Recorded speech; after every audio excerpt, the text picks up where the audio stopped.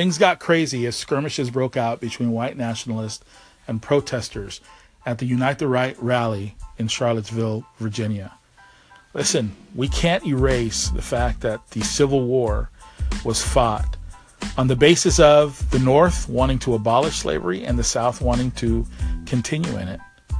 I understand the sentiment of white nationalists in wanting to keep that historical artifact up, but it's 2017 and slavery was not good, period.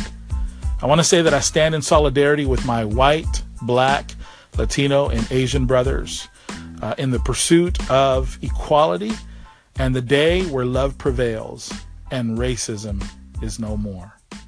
Let's talk about it.